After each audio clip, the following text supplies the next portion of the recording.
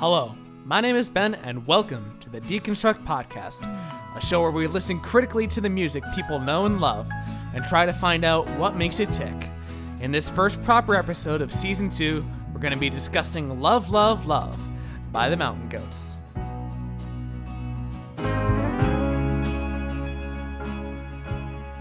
Before we dive in, I just want to briefly talk about why I wanted to talk about this song.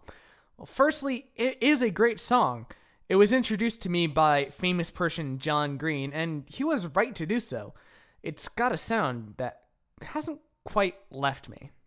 Secondly, applies in a lot of ways the concepts we went to in the previous episode of the podcast. So if you haven't listened to that, then a lot of this isn't going to make sense for someone just getting into music. So go listen to that and then come back to this.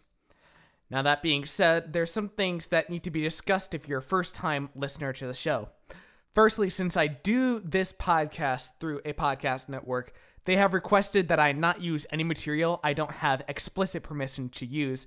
And since I'm just a guy doing this out of my bedroom, I have no way to actually get any of those rights. So I'm not going to play any actual music on the show, unless if it's like an instrumental that I play myself, which is where you, dear listener, come into play. Throughout the show, I will be telling you places in the song to listen to, and you'll have to go through and listen to those through another program. Then come back and we'll discuss what you just heard. Also, I will be asking you questions about what we just heard, and I want you to give an honest answer, whether in your mind or out loud. And it's okay to just say, I don't know. That's okay. This is a learning environment. It's okay not to know. But before any of that, before we do any diving, I want you to go through this entire track and listen for anything and everything that you can and write it down, whether it be as simple as a stray emotion or describing an instrument's part or even production elements if your ears can pick that up. That being said, I'll give you a few seconds to do that, then come back here when you're done. Okay, so now that hopefully you've done that, let's get into the music. The first section that we're going to be listening to is from 0 minutes and 0 seconds through 0 minutes and 17 seconds. So just go ahead, pull that up, listen to it, and then come back and we'll talk about it.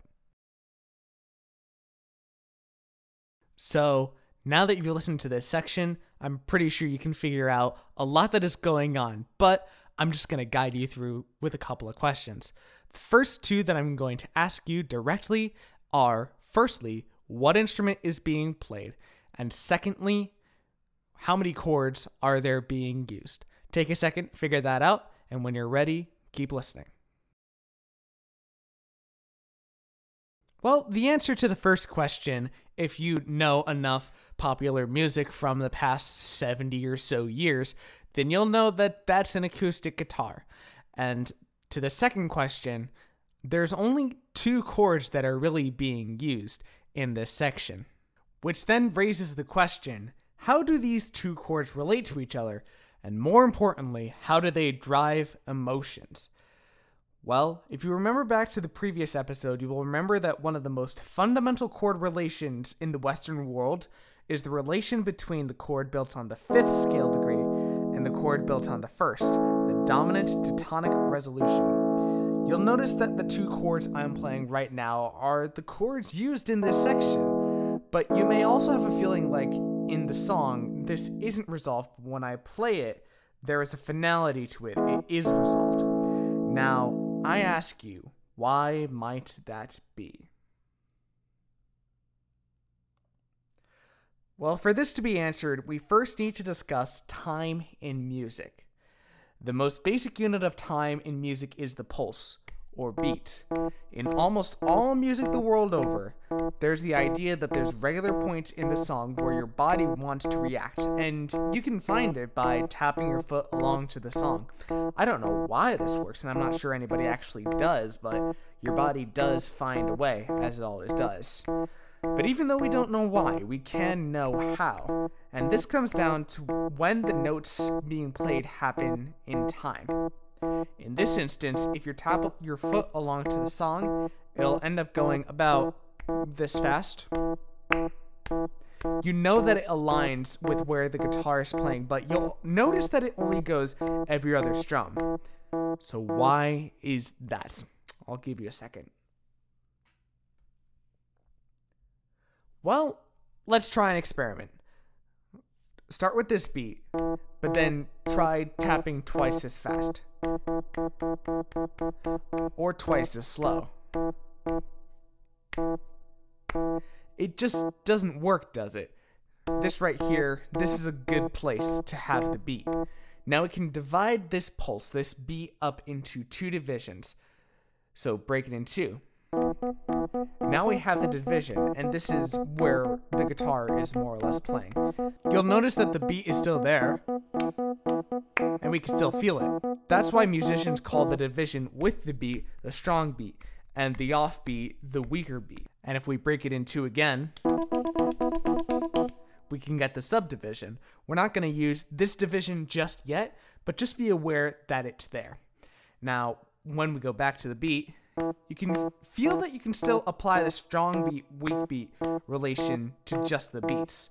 So we can group into two to get one macro beat, which is a name we use for any unit of time bigger than or equal to a beat. Musicians don't have a name for this specific group of just two beats, despite the fact that it's a useful division to define. When a drummer is playing a groove, they're often going to think in this 2-beat length of time. Then if we combine two of these, we have the maximum amount of time that a musician can reasonably feel as one unit of time without needing more cerebral parts of the brain. We call this as musicians a measure, and the reason that it stops at 4 is because it approaches the point where humans can't feel a pulse anymore, which is a little under 2 seconds a beat. And from here, we can chunk these measures into further groups of 2 to form phrases and verses and whole sections of songs. But just for this one section, let's figure out how time is affecting the feel of where the chord changes. And I'll give you a second to see if you can relate these two concepts. Well, put simply, the stronger the beat is, the more likely the chord there will be a tonic. When I play this, there's no indication of any sort of macro beat, and so our ears will pick the place with the least tension to be a tonic, and so it resolves via an invisible tritone resolution. However, when the beat is introduced, the relationship between the tonic and the strong beat overrides this, and so we interpret this as a tension even though without context is a bit more of a resolution. So when we come back to this chord, it sounds like a resolution just by virtue of reversing the voice leading that came to this chord. Now, here's the thing that I've noticed. In each grouping of 2 beats, it feels as though the first beat is stronger, but if you listen, he's playing the second beat louder than the first. So, where does this mismatch between the stronger beat and the louder beat come from? I'll give you a second. Well, just as much as the beat influences the chords influence the beats. Almost always, chord changes happen on the stronger beats, since your attention is drawn to those points.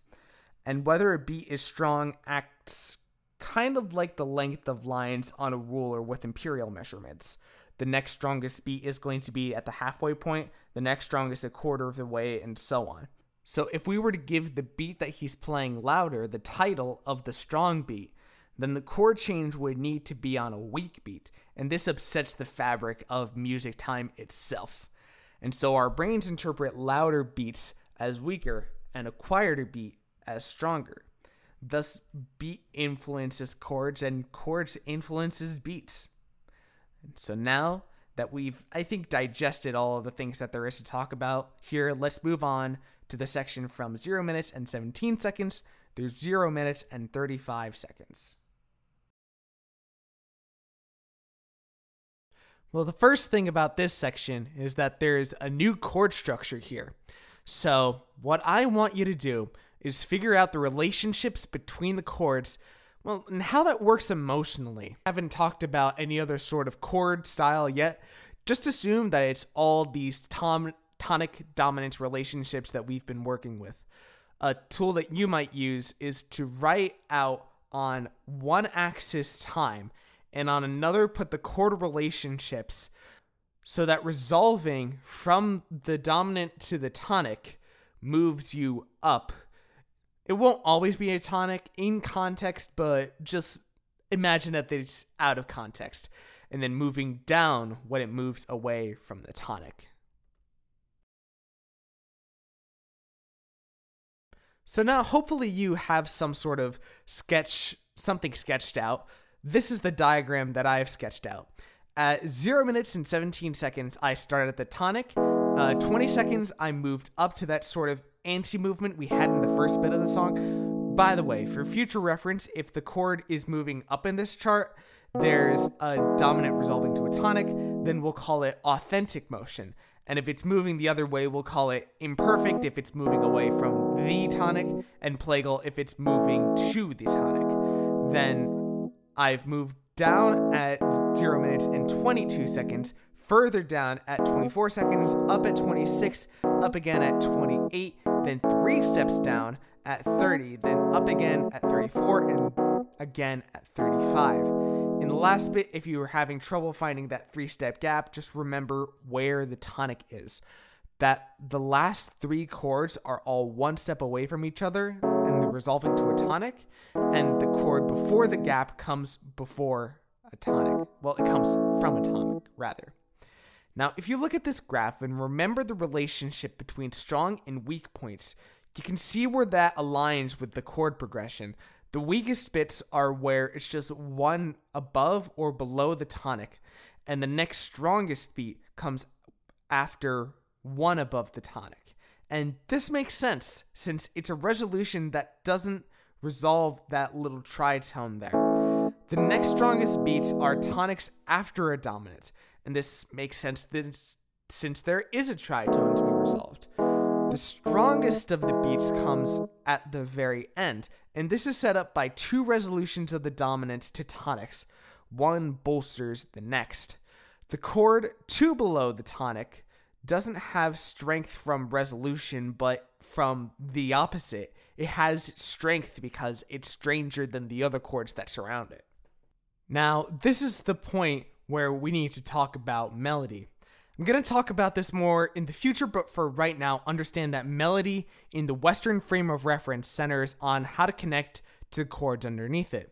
Melodies often take their notes primarily from the chords underneath them, and the notes that aren't often serve a purpose towards the notes that do.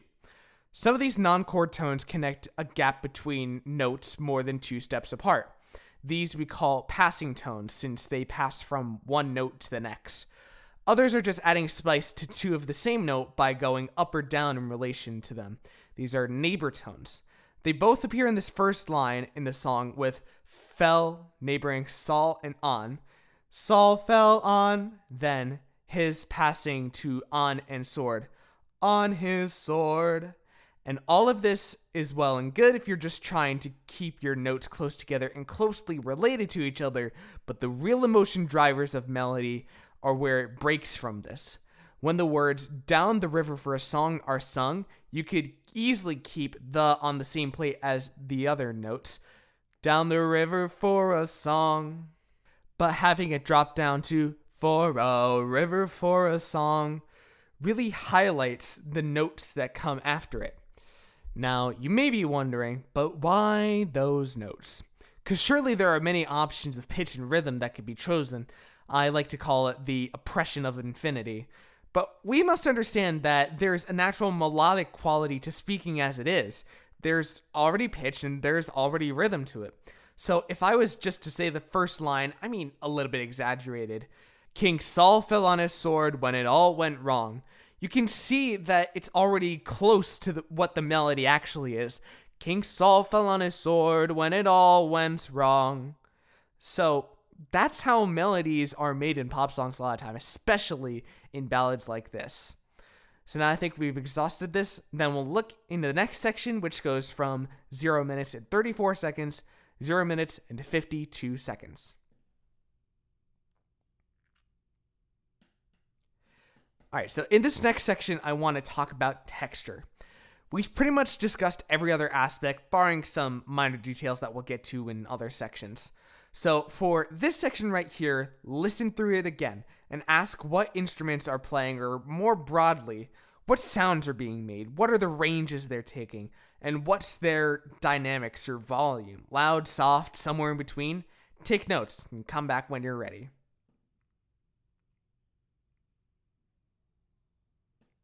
Okay, so first, let's go through what we already know. The guitar.